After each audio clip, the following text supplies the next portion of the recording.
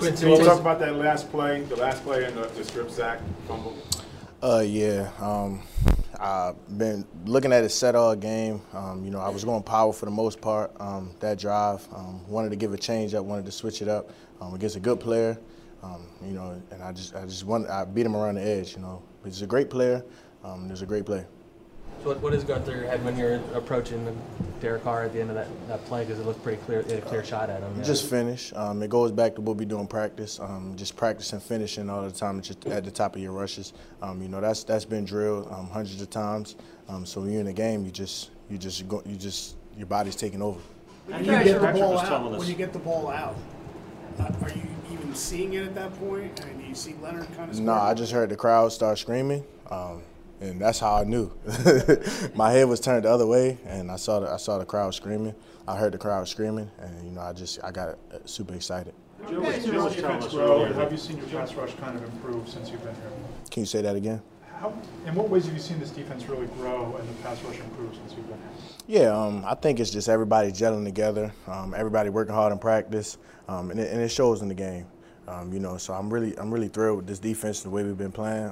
But of course, there's room for improvement. So we're back in the lab after this bye week, and we got a tough opponent next. Joe was talking about. He was telling us a little while ago that Patrick was kind of on the sidelines. He was using the phrase, drawing a few plays up in the dirt for that last drive. You know, stuff that you guys knew and understood, but maybe wasn't in the game plan. Was anything that you did on that last play there part of that? And do you recall anything particular play that was key there? Yeah, we made some adjustments. You know, coach is great at coming to the sideline, making adjustments during the game. It's one of the things I'm understanding being a rookie is that, you know, there's will be a lot of adjustments coming during the game. You know, we made some adjustments in the last drive and it paid off. On that last play, on your play, was there an adjustment made? No, that was a play we ran before. When you guys are on the field in the last series, are you guys talking about we got to make a play, or are you just saying do your job, or what? So anytime you have a 2-minute situation, you know, for the pass rusher that's on the field, I mean, that's time to show up. That's for any pass rusher. So you know, that's the moments that we live for. Is those 2-minute opportunities to help the team and get the quarterback down.